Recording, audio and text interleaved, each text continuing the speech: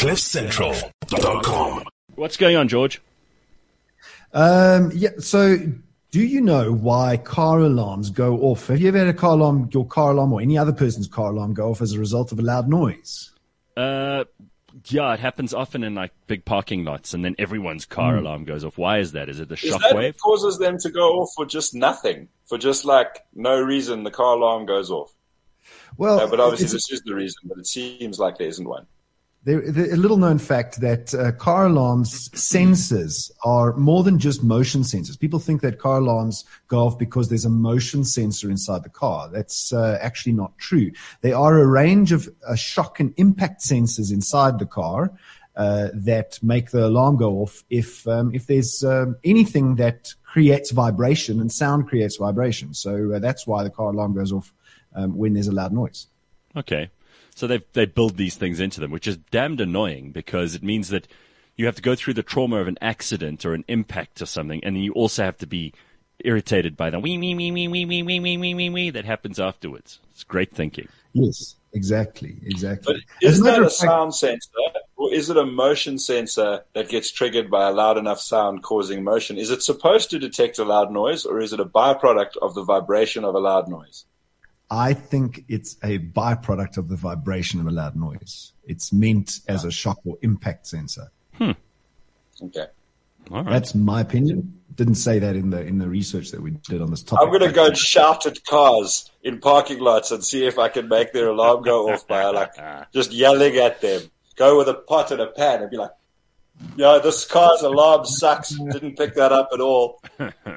Oh, that reminds me, Gareth. And I didn't say hello to Ben. How's it, Ben? Yeah, good, George.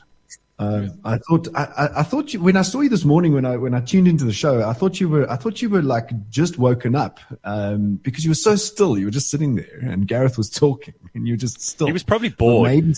He was probably bored with me. You know, Ben is useless at pretending he gives a shit about something when he really doesn't. He's probably sitting there going, "Oh, well, this guy just shut up." Gareth was going on a bit, but thanks, George. You were also bored. Great. Talking about, I went to Cape Town this week, and very quickly, I remember I bought that book of Manda. Tupolari, yeah. Leadership book. Yes, yeah. yes. So I started reading it on the aeroplane, and I like got to the second page, and I was like, "This is a shit book. Why the hell am I reading this book?" And I carried on reading, and then I realized that I was actually in the preface. I wasn't in the book yet. And the preface was going on and on and on. There was no value. But then when I got to chapter 1, and then I got to chapter 2, there is actually quite a lot of value in that book, and he brings it out quite early on. So, all right. So really good book so far. Thank What's God. it called again there? Leadership. Did you say the book's called Leadership, or it's about leadership? Clarity. It's called Clarity. Yeah, it's about Clarity. Yeah. All right, well, I'm relieved about that because otherwise I would have had you and Manda fighting about it. But all right, cool. What else you got for us, George? No, I thought I'd mention very good book. So a car, right? Have you ever had to have a very difficult conversation with somebody? A car turns out to be a very good place to have a difficult conversation. Because they can't escape? Well, I think it may be because they can't escape, but confrontation. And if they start beating the shit out of you, they will also get themselves killed. There's one person in the world who's still alive purely because the shit they gave me was in a car while it was driving. I would have beaten them to death otherwise.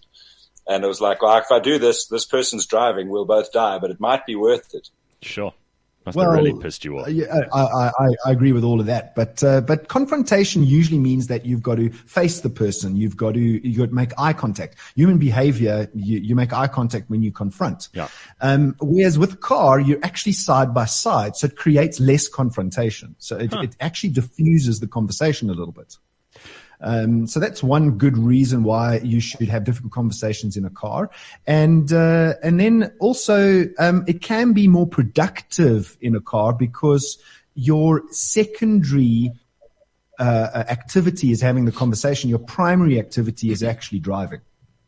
Okay. So therefore it further diffuses the confrontation that might occur. But wouldn't road rage up the ante? I mean, like if I'm arguing with someone and then someone's driving badly in front of me or someone puts on their brakes quickly. Very good Wouldn't point. that accelerate the problem? To use a, it's not a calm environment. I'm No. not at my most rational and No. at my most sort of discerning when I'm driving around, and assholes are like doing, I'm the only person in the world, everyone else is an NPC in a video game driving, which is most people. It's funny how people become different personalities when they get behind the wheel of a car. It fascinates me. That's why I drive electric, calms me down. I listen to serene music, and I control my emotions, as Ben was putting it earlier. It's serenity. All right.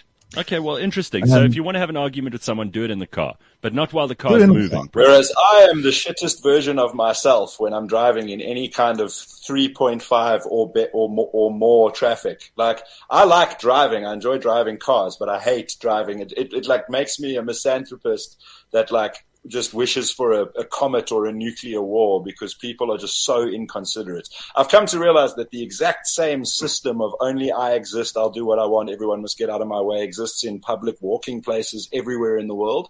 But like, everybody's like, I'm only not going to crash into you because I lose points. I'll have admin to do. Yeah. If I kill you, there might be a court case. Not because you might have a right to way. You actually illustrate the point that the problem is people, not cars, because people will do the same stuff. I enjoy driving a car if I have room to actually go and it's a nice car. Bumper to bumper traffic, doesn't matter if I'm in a Bugatti or a Rolls Royce, I'm going to hate that. But if I can chuck it around some corners, cars are fun. But people are just, everything that's wrong with humanity is on display in traffic. Everyone's always first all the time because it's me. No. Personalities change as you get into the car. So onto a more interesting topic. In England, you've been to England lately, Gord. In England, something bizarre happened. This car thief stole a Mitsubishi ASX, which is an SUV, and it wasn't the stealing of the car that got him caught. He's on the same day that he stole the car, he didn't pay for petrol. He drove off. He didn't pay for petrol when he went to the filling station. So that was the reason the police were looking for him. So the police saw him go into this one house, and they followed him into the house. And when they followed him to the house, started searching the house, couldn't find him. And when they couldn't find him, they suddenly heard the teddy bear in the corner breathing. Oh, my God. And he had found this teddy bear, cut a hole in the bottom, and climbed into the teddy bear as a hiding place.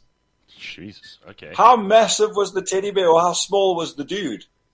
Well, there's the teddy bear on the screen that he climbed into. Put that on the map. And he climbed in his ass, which, if that, like everything being proportionate, if that asshole of the teddy bear is big enough to get an adult human in, that has got to be a 2-story teddy bear.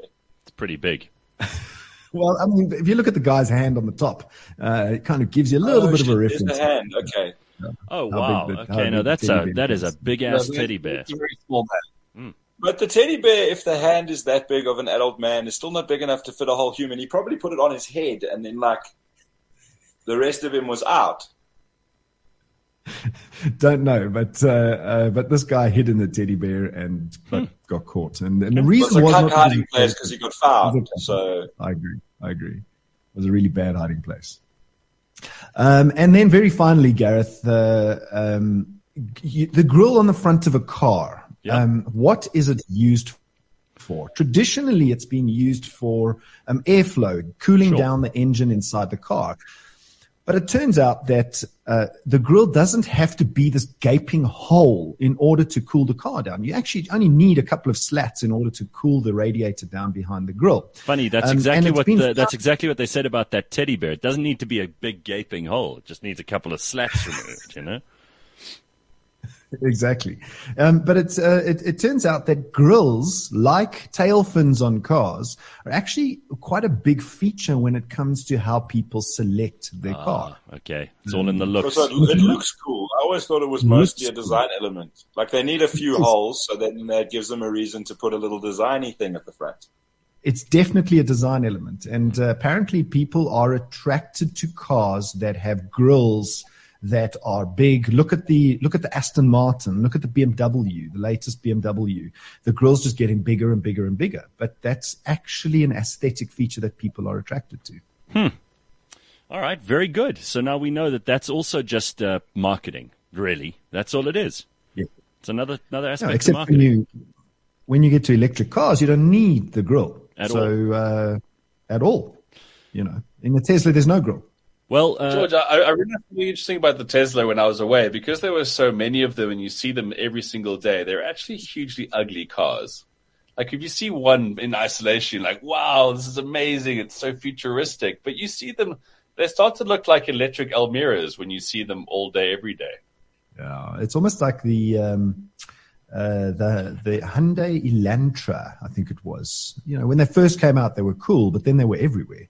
Yeah. And then it becomes like uncool. It's like, just another bloody Elantra. Yeah. Listen, you lot, we're out of time. Thank you for a lovely Friday morning. Gord, Ben, and I almost said Borge. George, we will see you next week. They got gorged. Have an excellent week, everybody, and we'll catch up again very soon. Bye, everybody. Cheers, Happy everyone. weekend. Friday it up. Happy weekend. Peace out. Cheers, everyone. Bye-bye. CliffCentral.com